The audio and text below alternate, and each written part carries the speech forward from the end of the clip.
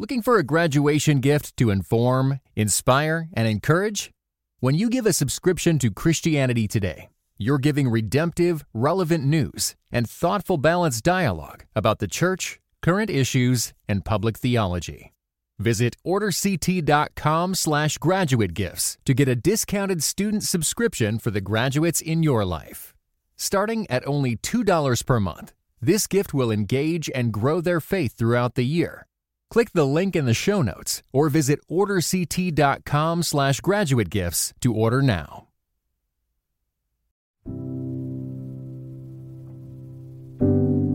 And so I began to discover this false dichotomy in politics where if you cared about social justice or you felt you were on the Democratic side, you'd had to go left and then drop your convictions. Or if you were on the Republican side of it and you cared about these moral issues, then you have to go right and drop your compassion. And I said, nah, this is a false dilemma. Why, because I'm in one party or the other, do I have to deny my witness?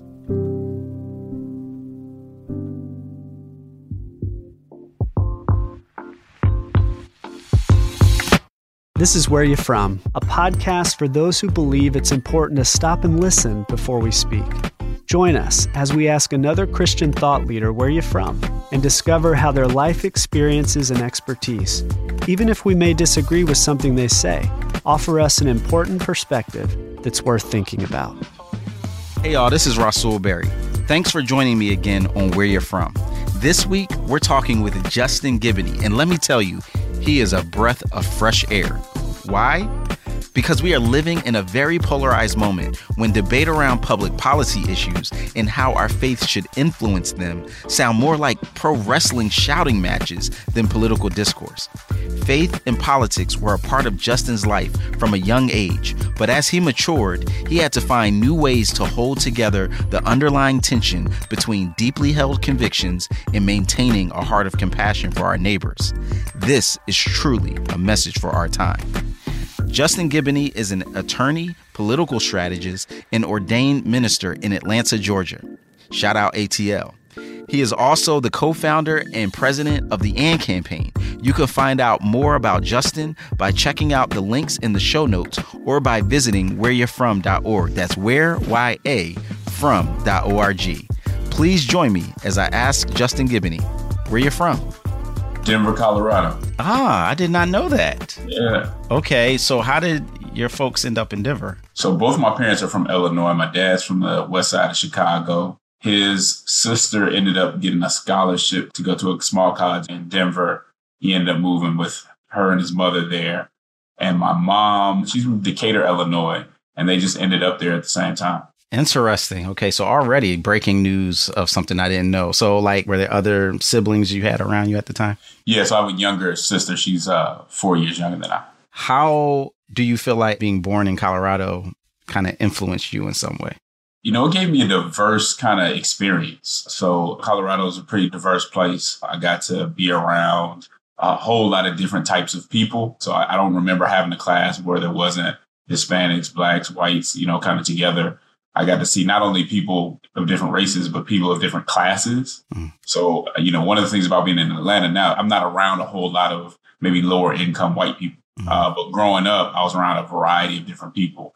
And I also think, being in Denver during the time of Mayor Wellington Webb, who was the mayor most of the time I was there, gave me somebody to kind of look up to and see myself in politics as well. Wellington Webb. Tell me, I don't know anything about him. So he was the first Black mayor in Colorado. Mm-hmm. He became somewhat known on the national scene, worked a lot with Bill Clinton and folks like that. Okay. But really did a lot of work regarding Denver's transit system and all that stuff. How did you get so connected to civic service and the offices of the mayor and things like that? Was that just natural, or were there some other things around you that put that on your radar? That's a good question. I think probably a lot of it had to do with my mom being a community liaison for the transportation system. So she was just around those people quite a bit. And I may not have known exactly what a mayor was or what they did, but I knew it was somebody who kind of ran the city. Mm. And I knew that he kind of looked like me. Okay, gotcha. Now, you're very much known for kind of thinking through civic engagement and politics through the lens of faith. When did faith become a big part of your story? So I grew up in the church. My mom's a preacher's kid. My maternal grandfather, was a bishop in the Church of Living God, PGT Nation.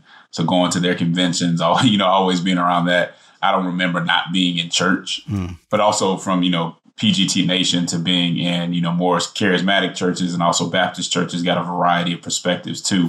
So did you end up graduating from high school in Colorado?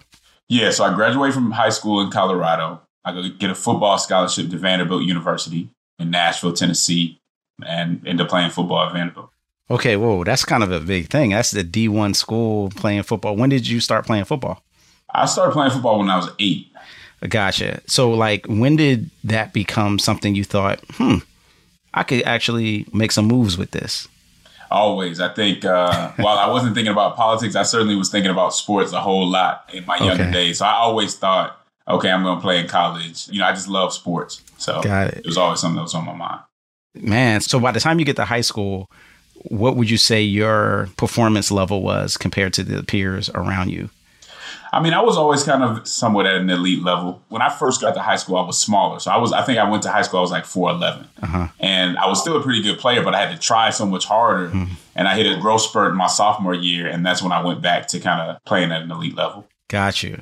So out of your high school class, for instance, how many would have gone and gotten a scholarship from a D1 school? So each year we probably had about 3 D1 guys. So, it's a pretty big accomplishment. Yeah. Division I, that's the top of the top. So why did you choose Vanderbilt? You know what? I looked at other schools, Colorado State, Northwestern, even Oregon. It was early on back then, and just thought that I wanted to play in the SEC, man. I wanted to have a chance to play in the Swamp, to play against Alabama and all that. And so that's what I was looking forward to. Ended up actually, after my junior year in high school, I went to the football camp at Vanderbilt, played well, and got offered a scholarship. So that's kind of how it went down. Okay, for those who don't know what the SEC stands for, what that is, break that down, why that would have been a particularly important place for you to play. So the SEC is the Southeastern Conference, also known as Speed Eliminates Competition.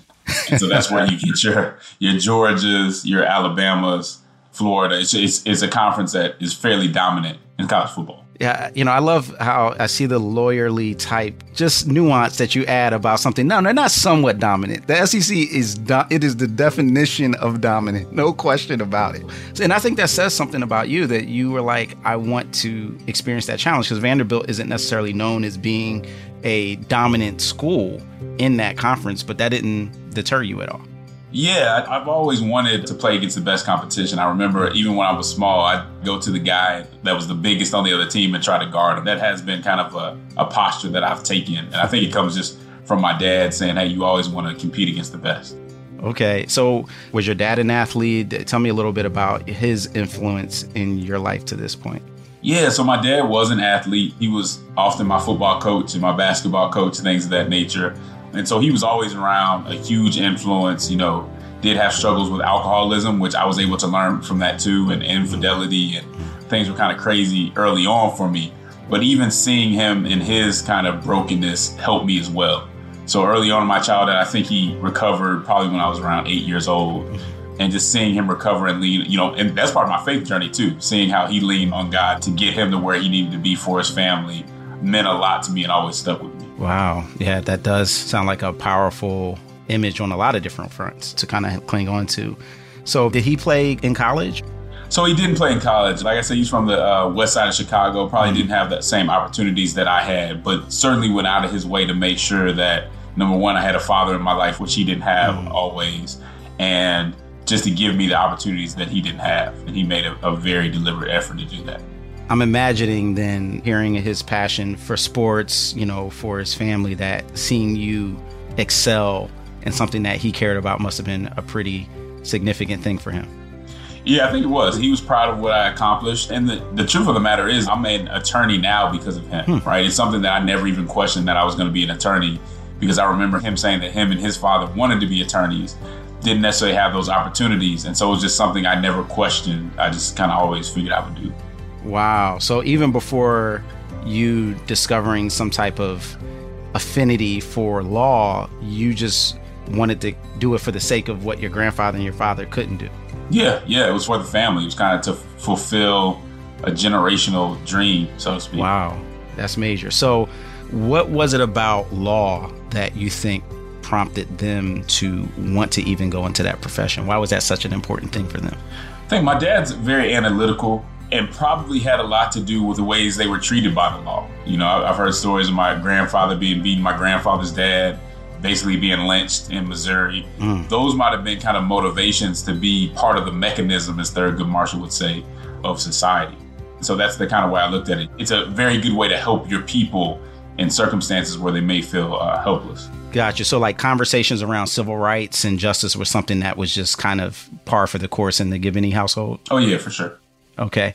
So you get to Vanderbilt, got a athletic scholarship to play football, which means that you didn't just make the team, but like they recruited you. But you also at this point are going there to get a law degree, right? Yeah. So first I go in to study social policy. Okay. They had the organizational and leadership development program. I focused on social policy and philosophy. Okay. At that point, were you like going to church? Were you reading your Bible and trying to grow? Or were you just kind of more of a nominal believer at that moment? I think when I left home, I didn't have a steady church home. I mean, I was going every now and then. I probably wasn't reading as much as I should have been, but I believe that I would tell you that. But yeah, I remember going to this class freshman year, and it was a French teacher. And from day one, it was like this is why you must question the Bible. It was just pushing back against the whole idea of orthodoxy. So how did you respond to that? Initially, I pushed back, but then I realized I didn't have an apologetic. I didn't really have the tools to push back on a professor who'd been doing this for years. It would have been nice to have Lisa Fields and Jude 3 around during that time.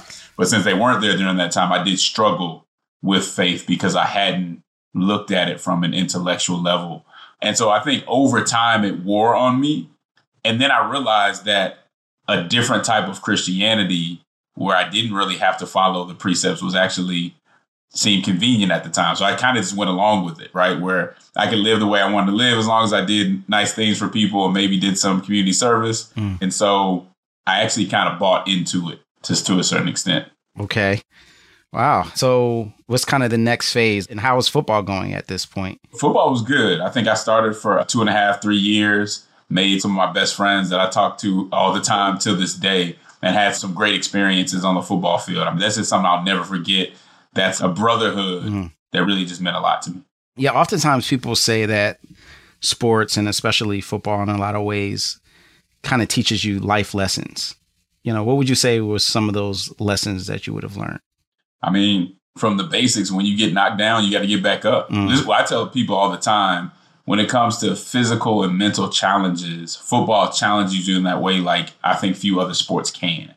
Because you literally have to be physically and mentally tough to keep going. Somebody's going to get the best of you at some point. And the question is, are you going to keep going? And that's one of the things I learned, teamwork. And then I learned a little bit about leadership. I had people around me who were smart enough to plant seeds. And I think some of those seeds grew into and helped me become the leader that I try to be today. Okay. So you have this focus on social policy and philosophy. Was there just a clear, straight shot to law school at that point? Or did you ever waver in that goal? I don't think I ever wavered in it. And I don't know if that's a good or a bad thing, if I wouldn't be thoughtful enough about it. But it's just an assumption. It was just something that I said, this is how it is. And that's what I'm going to do after I graduate. Did you go to Vanderbilt for law school too? I did. Yeah. Okay, cool. Was it hard to leave football behind and just next phase of life? Incredibly hard. I realized that I had been playing football, like I said, since I was 8. So I've been playing football for the majority of my life. I didn't know what it was like without it. And it became an idol, to be honest. And so I remember the first game that I went back to that I wasn't playing. And I remember almost having a breakdown. I remember the crazy part about it is I was sitting down and I think I was sitting one seat too far over. And some random dude was like, hey, man, you're my seat. And just the thought of not like having to move seats, not being on the field, it was just a heavy, heavy moment. When you're held up as being special, right? He's special because he does this really, really well. And when that's over, it's almost like a child star, right? It's just like, who am I? Right? Yeah. Like, who am I? And can I live as somebody who's not looked up to as being special? And nobody really prepares you for that. And like, honestly, man, I have a lot of friends, some here, some not here anymore, that I don't know if they ever made the transition. Yeah, I mean, I can imagine, and especially not having ever played myself, but knowing the unique camaraderie, the intensity, the emotional buy-in, putting your body on the line week in and week out. Yeah. And all of a sudden that ends. And it's just like, okay, next phase of life. That just sounds like something pretty challenging. Yeah. So how long is your stint in law school? 3 years. Yeah. Okay. So was there a moment in law school where you decided to focus on a particular aspect of law? Initially, I wanted to be in criminal law. So I thought about being a public defender and all that. Then I looked at my law school loans and I said, you know what? I need to go into a more corporate setting. And so that's the way I went. I went into medical malpractice defense. But I didn't go to law school to do that. That's just kind of where I ended up. Got it. I hear that all the time, like that reality of loans and just having to pay the piper, so to speak, is real. Now, you mentioned when you first got to college, you were kind of in and out of church or just not very frequent. Does that continue on that pattern and throughout law school? Yeah, I mean, it probably got worse once I kind of bought into that new gospel, so to speak. So, yeah, I probably just stopped going unless I was at home, out of respect for my parents. Okay. And when you say that new gospel, how would you summarize that new gospel, that other gospel? Well, I don't know. I kind of saw it as a gospel that's centered around you rather than Christ, right? It's a gospel that says society needs to transform, but your heart doesn't necessarily need to be transformed. You can kind of follow what your heart says, which again gave me the license to just do whatever I wanted to do. And I had to, at a certain point, come to the conclusion that not only was I hurting myself, I was hurting a lot of people that cared about me in just living very selfishly and not surrendering to someone higher than me. Got it. So it sounds like living life, moving forward, advancing your career. At this point, you're practicing law in Atlanta, medical malpractice. What happens that causes you to look or think differently about your faith at that point? I think God just brought me low, just getting into situations. I was like, man, I have no business being in this situation. I remember one time, and I don't know if I've really even talked about this a whole lot before, but I remember one time I almost got a DUI. Probably should have gotten one. And I was sitting there and saying, this can't be my life. First of all, I'm coming from a family where I grew up with an alcoholic. How do I get myself, and I was never an alcoholic, but how do I get myself into a situation where I'm playing with the same issues, right? And I think slowly God started to work on my heart to say, you were made to be more than this. Your grandparents didn't teach you the scripture and go through all this for you to be here. Your grandmother didn't stay on her knees for you to achieve and succeeded on one end, on a professional end, but be completely failing on a spiritual end, which was even more important. Yeah, the other part to me that, I mean, I would imagine there's some ripple effect with even someone who's practicing law getting in trouble with the law, and just how that could be a house of cards that makes the whole thing collapse. Yeah, I was taking some chances. And thankfully, I think I was convicted by some of those experiences. Yeah. And just hurting people who I knew were there for me, but being so selfish that I wasn't taking others into consideration. So at that point, what's like your first steps toward, okay, I need to deepen my walk or draw closer? So I started going back to church. I started getting back in the word, just start slowing down. I mean, from probably the middle of undergrad all the way through law school, all the way to like my third or fourth year as an attorney. You know, I was early 20s. I was an attorney. You know what I'm saying? I actually had some money and I felt like I could do whatever I wanted to do. And God just showed me how empty that life was. That, yeah, I could say I can follow my heart, but where is this really leading me? And thankfully, he had the grace to convict me in that regard. Wow. So it sounds more subtle than a altar call, you know, with tears in your eyes. You know. I mean, I might have had a couple of those too. Okay. Right? But it wasn't just the Damascus moment. I mean, it took a little bit of time before I fully caught on. Okay. So I still don't hear anything about politics or the integration of faith and politics at this point. Yeah. So probably right around that time, or maybe just before that. I mean, all of this is happening together. I have a group of friends who, most of them went to Morehouse, a couple of them went to Howard. We used to just get together a couple times a week and we either talk about football or we talk about politics. And I remember one day we were just like, man, why are we being so academic about this politics conversation? Like, we're at a prime age to actually be engaged in it. So let's do it. So we created this group called Atlanta Politico, and we actually did research on all the mayoral candidates and the mayoral campaign that was coming up. And based on that research, there was a brother from Howard University who was at that time a state senator, and he just stuck out, State Senator Kasim Reed. And so we basically went to the office and said, how can we help?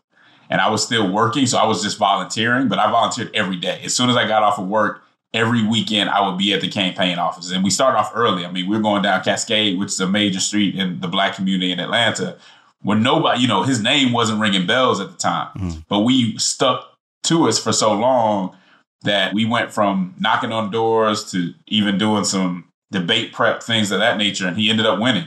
And at that point, that's when I entered into politics. I went into the Atlanta Law Department, and then I just started running campaigns. After being on his campaign, I just started running campaigns. Man, hold on, pause for a second, because that sounds, again, like the combination of this football mentality.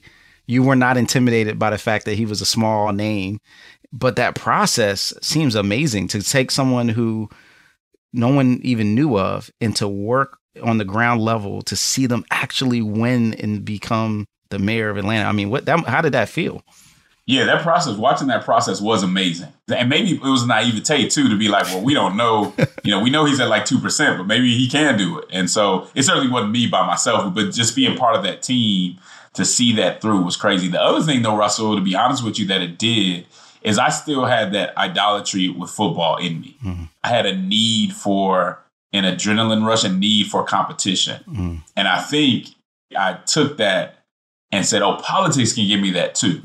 So I started off in politics doing a lot of the things that I tell people not to do today, right? Being the kind of person to say, hey, I'm going to do what I got to do because I know people want people like me on their team that just get it done. May give you plausible deniability, but you know that it's done at the end of the day. So my ethics probably initially weren't where they needed to be. And I had to repent and pray about that. But that's kind of how I entered into the game. So at this point, I mean, it's sounding like this was a formative experience also that maybe changed the trajectory from medical malpractice to something else. Oh, yeah, absolutely. So again, I go into working for the city. I'm doing a lot of compliance, all that. But then I'm also taking leaves of absence when the mayor asked me to run a campaign, right? So I was running a lot of those campaigns while at the same time doing, you know, legal work.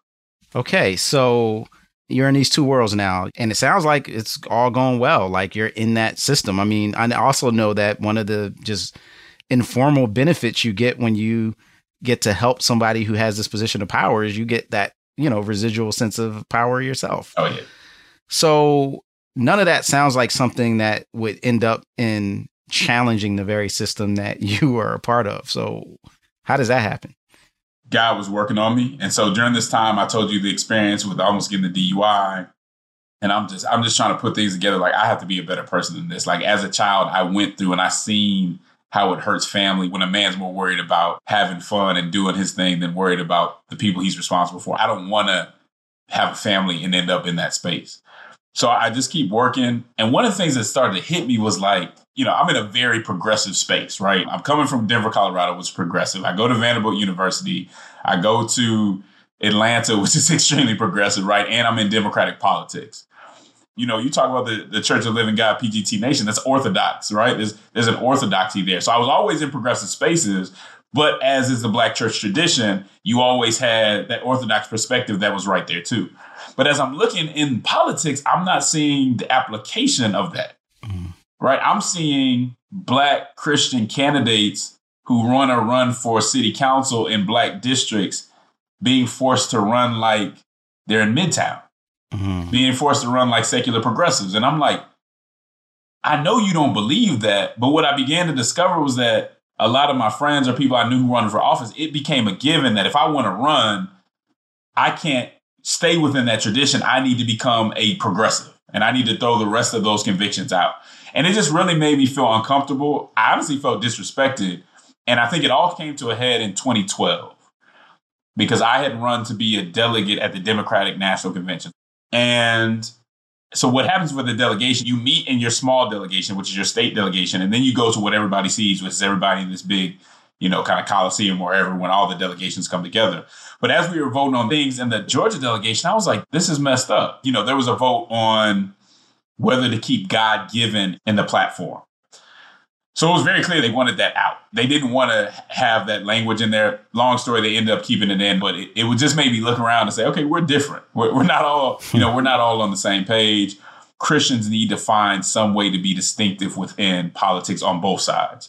And that becomes the seeds of what would become the AND campaign. So what I did was, after that happened, I said, I got to do something, man. It was just hard on me. So I started meeting with anybody I knew who was like a political operative that was also a Christian. And I'm just talking about folks who might say something about Jesus on Facebook. I was just hitting them up like, hey, man, we should meet. Let's talk. And so I don't even know how many meetings I had just with folks who were Christian. And I would talk to them. I say, man, so how do you feel about the direction that things are going? And they're like, most of it's cool, but yeah, there's some things I don't feel comfortable with. I'm just afraid to say something because even back then, you'll get blackballed. Like, nobody wants to lose their livelihood. But at the same time, I had friends on the Republican side who were like, man, this isn't who I am either. And so I began to discover like this false dichotomy in politics, where if you cared about social justice or you felt you were on the Democratic side, you'd had to go left and then drop your convictions. Or if you were on the Republican side of it and you cared about these moral issues, then you have to go right and drop your compassion. And I said, nah, this is a false dilemma. Like, why, because I'm in one party or the other, do I have to deny my witness? And I just thought Christians weren't having an opportunity to bring their whole witness into the conversation. So I turned who I'm talking to and stop talking so much to political operatives and start talking to pastors, especially young pastors and Christian artists and things like that. So I don't know how this happened, but I was just trying to find people anywhere that I could find them. And I run into Pastor John Onwuchekwa. His church hasn't started yet. I see they're about to start the church. So I just reach out to him. Hey, I'm in politics. I just want to reach out and talk to you about what I'm trying to do. And so that's kind of where it starts. He introduces me to our dear friend, Sho Baraka. I end up being in a program, Lead Atlanta, where I meet Angel Maldonado, find out he's a Christian again through like Facebook or something like that. And that's the beginning of AND Campaign. When we come back, we'll hear how Justin's compassion and conviction helped him bring clarity to a contentious court case and started drawing the attention of those around him, both good and bad. That's coming next on Where You're From.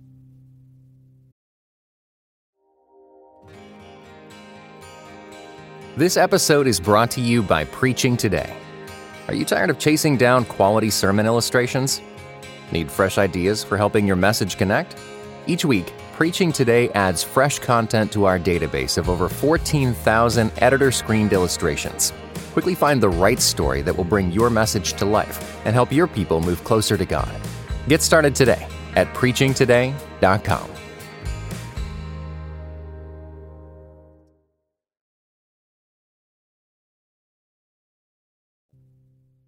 Hey y'all, before we jump back into our conversation with Justin Giboney, I wanted to share a quick teaser from our next episode with Dr. Debbie Turner Bell.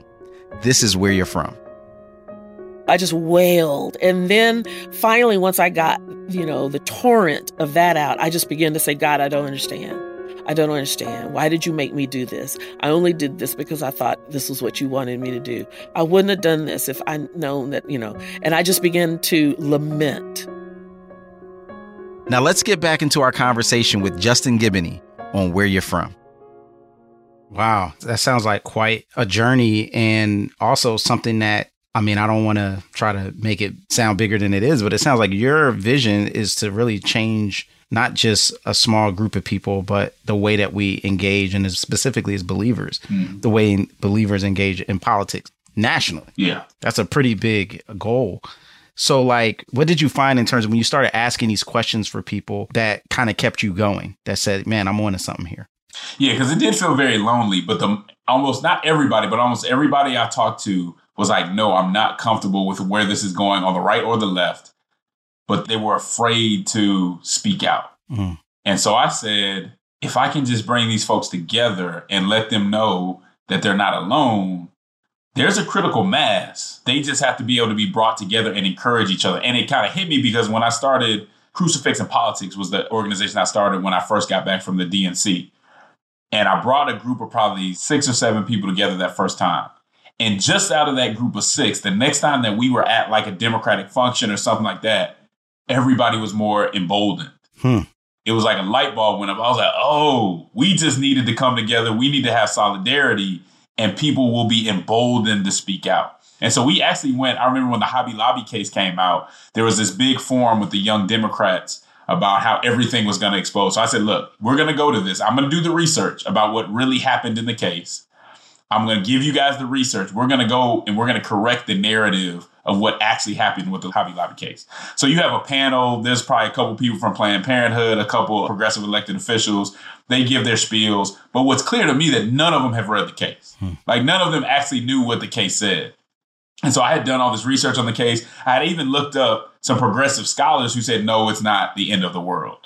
And so it was interesting. We started asking questions and then answering questions. And by the end of the night, more people were asking us questions about what's going on with the case than were people on the panel. Wow. Because it was clear that we were better prepared. But this caught everybody off guard because for some reason they just weren't used to Christians coming into the space, using those principles and being informed to change the narrative. And piece by piece, the way that the AND campaign kind of approaches different issues and approaches politics started to come together. So that was called Crucifix and Politics.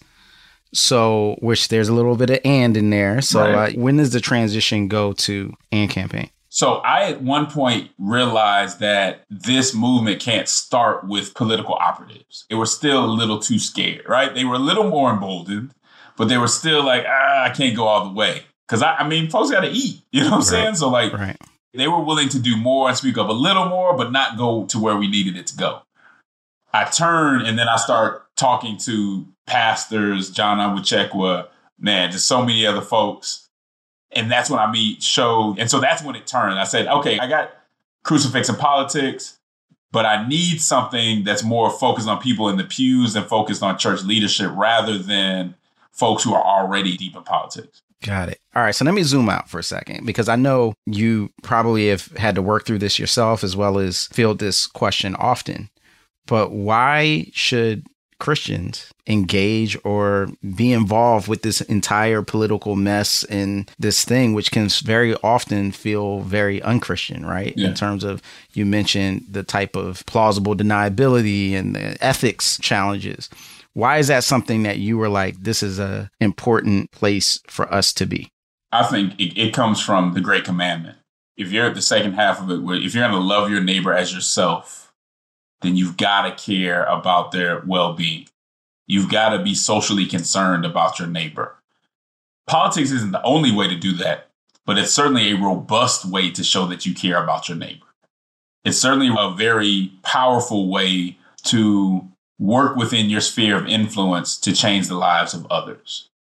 It was more like, how can you better society, right? Through this witness, how can you correct what's going wrong in conservatism? How can you correct what's going wrong with progressivism through this biblical witness of love and truth, compassion and conviction?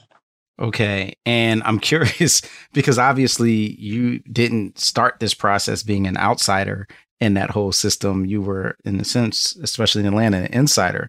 How does that shift and that emphasis get received and responded to by those that were closest to you? Yeah, it was deep. So I told you about my experience in 2012. Anybody who knows me knows that I've been talking about this stuff for a long time, right? And so I had a lot of capital within Atlanta politics because people knew who I was. They knew how hard I worked. At this point, they knew I was a Christian. So I run to be a delegate in 2012, but then I also run in 2016 with a whole different plan. So I say, hey, here's what we're going to do. And this is still kind of Crucifix and Politics. We're going to run on a platform that's Christian. Because what happens is you go to this delegate selection event and you give like a 2-minute speech. And in that 2-minute speech, you're talking to everybody who's voting, right? So it's a whole gym full of people. And when I spoke, I didn't say anything about the candidate. I talked about the importance of family, the importance of community, the sanctity of life, treating workers fairly, right? So it was this platform that wasn't really, it had a lot of Democratic stuff, but it also had some stuff that was more socially conservative. And this is in John Lewis's district. My slate ends up winning by over double the votes of anybody else, based on a speech that was not strictly a progressive speech, right? But we had done the organizing and I spoke directly to the people in the way that they could hear. So after I give that speech, because I did mention the sanctity of life, because I did mention transgender issues, the left tries to get me kicked off the state delegation. They go and they say, okay, he was being transphobic, he was being this, he was being that, he needs to go. Because I had been in politics for so long, I knew that was coming. So what I did was I recorded the speech. And so when they came to me, I just showed them the speech and said I didn't say anything that was hateful towards anybody, right? Like it wasn't even close. But not only did I do that, I had a list of pastors who were calling to the Democratic Party, basically saying, if this becomes a problem, if y'all mess with Justin, it's going to be a problem. So they back off. Again, a microcosm of what I felt like the AND campaign could do later on. But that's when things started to change, because I had a state senator who's been a state senator forever come to me and say, basically, I'm going to tell everybody what you did and, you know, you need to watch out. As if I didn't know that people would know, know what I did. But it began to be a tension, because even with the mayor that I was working for, what I was saying wasn't necessarily things that he would be able to endorse. And so as time goes on, like I said, I still have a whole lot of friends in politics, a lot of different mentors, but then there's certain parties you're not going to get invited to, right? There's certain lanes that you're just not going to be in. But I think I had counted the cost. I had seen this coming. I had planned for it and prepared for it, and God prepared me for it. But it certainly was a change in that I still can call several city council members and talk to them. Do they want you necessarily on all their flyers, though? Right? With some of the stances that you've taken. And that's just how it is. But that's something that I felt I had to do, rather than to be the one to run, to kind of be the one to say, okay, how do we fix this and create another path? How different do you think the motivation of seeing political involvement and engagement as an expression of love your neighbor, how different is that approach than what you see, which is common in our political discourse today? It's opposite. I mean, it's about power. It's an addiction to power. It's a fear of losing power. It's about being able to be in control of the situation and be able to silence the people that you don't want to listen to. Again, coming from a different tradition, coming out of, my grandfather, a civil rights era preacher, that just was not our point of view.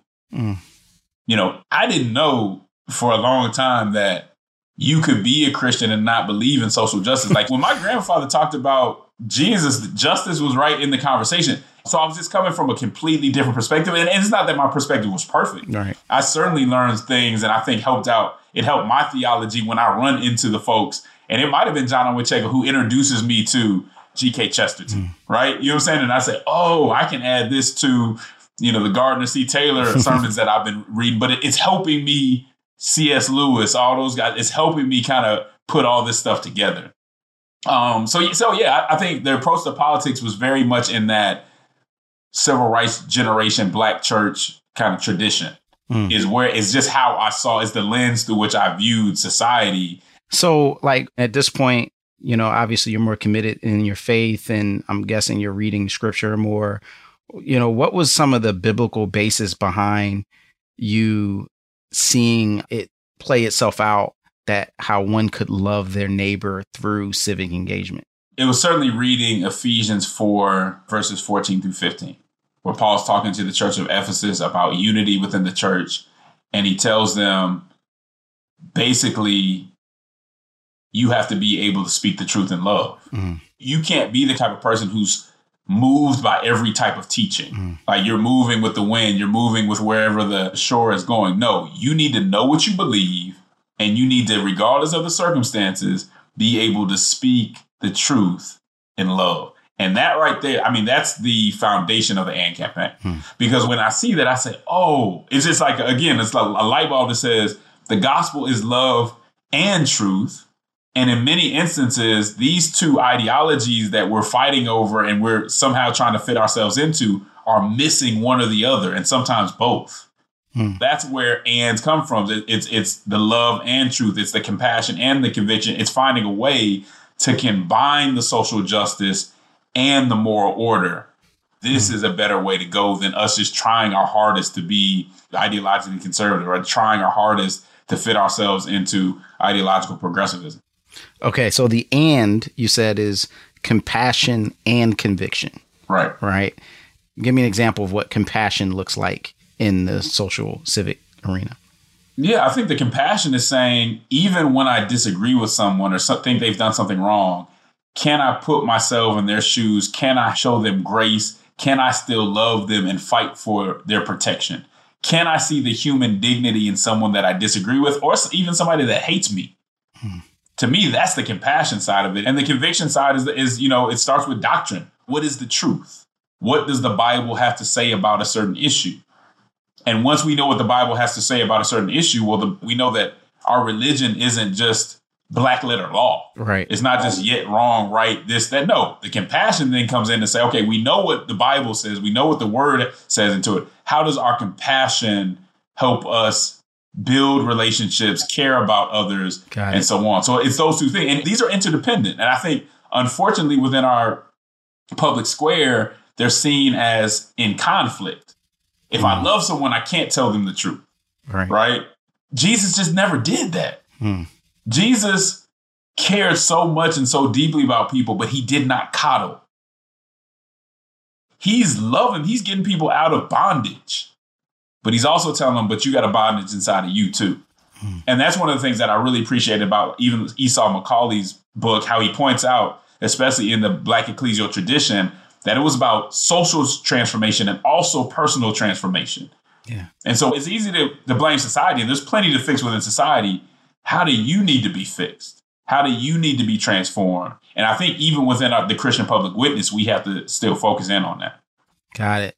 So what's it like to be experiencing criticism or I guess just even rejection in some ways on both sides of this political spectrum? Yeah, I mean, I'm not going to lie. It's not always easy. I try to put it in perspective. And one of the things that I started doing early on that's helped me is when I read about, Fannie Lou Hamer and MLK and Abernathy, the stuff that they were going through is way worse than me getting criticized on Twitter, you know what I'm saying? Or me getting criticized at some panel. So I try to keep it within that perspective. But it's not always easy. I mean, you have the conservatives saying, that you're a Marxist and all this other stuff. You have the progressives saying that you're following whiteness by believing in, the authority of scripture. Then you even have people who care about social justice, who are closer to you, that are saying, well, why are you critiquing progressives and Democrats when the other side is so bad, right? And both sides kind of say this. And it became hard for me because when I got into some of these other circles, I was with people who had become from a very conservative place. And so their focus was on the faults of conservatism. And so anything that didn't go along with that, they're like, why would you even talk about something else? They didn't understand I was coming from more of a progressive point of view. So while they were moving away from the errors of some kind of conservative cultural Christianity, I'm moving away from some of the more progressive stuff. And I've seen those faults. So I think there's sometimes even within some of the deconstruction stuff, there's a naivete to say, yeah, I see what's wrong with conservatism. Let me go all the way to progressivism. And I'm saying, bro, I've been there. You know what I'm saying? That's not what you want to do. And I think there was a lot of misunderstanding, even some rivalry that came out of folks just not understanding. We may have two different lenses, but hear me out. Like, I'm not doing this because I want to impress the people that you're trying to get away from. I'm doing this because you do need to understand there's an error that you're walking into and you need to see it. So at what point do you, because you mentioned this shift happens from reaching out to operatives and people who were in politics to then turning to lay people or even pastors who are mostly in a Christian space. When is the moment that you experience a sense of confirmation, right? That this AND campaign thing is actually hitting a nerve in the same way that it did when you saw the operatives become more bold about their faith? Well, I don't know if it was one event, okay, but there have been instances where, I give the sermon or I give the speech, and then I have Bishop Claude Alexander calling me, say, man, I love what you're doing. I think one of the biggest ones is when I sat down with Dr. Barbara Williams Skinner, who used to be over the Congressional Black Caucus. And she was just moved by the AND campaign's framework. Because for those who don't know Barbara Williams Skinner, she's been in the game she's one of the only well-known Democrat Christians in D.C. that's standing 10 toes down on scripture and hasn't moved an inch. And she's still respected, right? Like, they don't give her a hard time over it because they know who she is and what she's meant to the movement and all those things. And when I went and spoke to her and she was like, I love what you guys are doing. How can I help? There was almost this sort of relief, like I've been waiting for some younger folks to do this. Most people perceive that we're even more polarized, those two sides that you talked about now, than we were when you first started going into this thing, 10 years ago. Is that how you see it? And if so, like, what gives you hope? Yeah, I certainly can't say that things have necessarily gotten better on a broad scale. So a national scale, I think things have gotten a little bit worse. However, on the ground, you see Christians that now have, and it's not just us, but you see us being helpful in equipping Christians with a framework. So when I go to Christian colleges and universities and hear folks talking about, man, I read the book, I listened to Church Politics, they now have a framework to start to push back against what they're seeing in the public square. So while on a wide scale, things may have gotten a little worse, the hope is in the midst of that, I see something coming that is different, where people are saying, no, I have not only a framework, but I have a mechanism to start to change how people look at this and to be engaged fully in politics, but do it in a more faithful way. And that's something else that I think is worth exploring, because one could hear from what you're saying is that by saying that there is a Christian framework, that means that there's a specific way that Christians must agree on every policy issue or every approach. Is that kind of what you're saying? So what I'm saying is that the Bible, through its precepts and through the grace of God, has given us a framework to work within. That means we're not going to necessarily agree on everything, because the Bible doesn't speak to every specific policy, but we should have some of the same boundaries, and we should be close to trying to get to the same goal. Right. And so, no, I don't think Christians will ever agree on every single policy. But if we're really following the gospel, we should be close enough to be able to work together on a lot of issues that right now we seem to be divided on. So I'm kind of curious, because we started this conversation, you got into law because of the opportunities that generationally your dad and your grandfather were not able to take advantage of. How do they see what you're doing now? I mean, in light of the fact that it's kind of different than practicing law. It's unconventional, man. I think my dad is very proud of what I'm doing. Obviously, my grandfather passed while I was still in high school. But I think he's proud of what we're doing. Knowing what faith did for him and his relationship with Jesus did for him, to see me still be dealing in politics, still using my law degree and the things I learned in law school for the kingdom, I think he's expressed to me that's something that he is proud of, and something that I'm just blessed to be able to do. Blessed that God gave me this opportunity. That's great. So you said that the framework, the basis of AND Campaign's understanding of how to engage in politics is love your neighbor as yourself, right? When I look at the full extent of what happened to the person who said that, Jesus Christ, he ended up being crucified in a very political process, in terms of his death, burial, and resurrection. How do you see the cross and that example as relevant to the specific space of engaging in the public sphere as a Christian? Yeah, I think number one, it just reminds us of why we do this. Like if I wanted to be popular and liked by everybody, I chose the completely wrong way to go about it. But if we're doing this to glorify God, if we're trusting that he actually has already given us the victory and we're serving him, even if we have to suffer, even if at the end of the day, the AND Campaign doesn't get exactly to where it wants to be, but we've planted a seed, that has to be enough. It can't be about winning. It more so has to be about what is your witness. And don't get me wrong, we always want to win. I'm still a political strategist. I don't strategize to lose. But there's a lot of compromises that you can make when winning becomes more important than that witness. And that's really what it means to me to say, hey, I might not see exactly what I want to see happen. And I might be in a position where I don't not only not get invited to the parties, but I may not receive any awards or any type of recognition. But what am I here for? And again, I think the civil rights movement and so many of those leaders and how not only they suffered, but the joy that they had even within what they were going through is always an inspiration for me to keep going.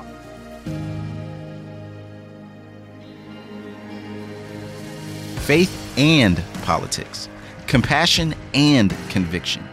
Justin is a witness to holding these things together in a time when so many want to tear them apart. I am encouraged and inspired to live both and.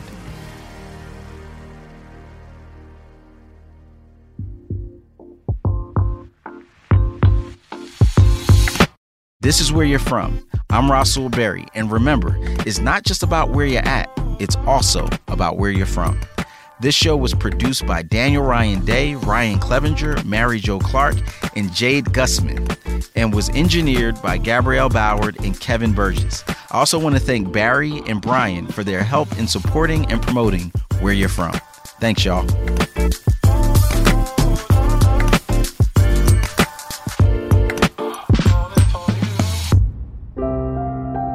Where You're From is part of the Voices collection from Our Daily Bread Ministries.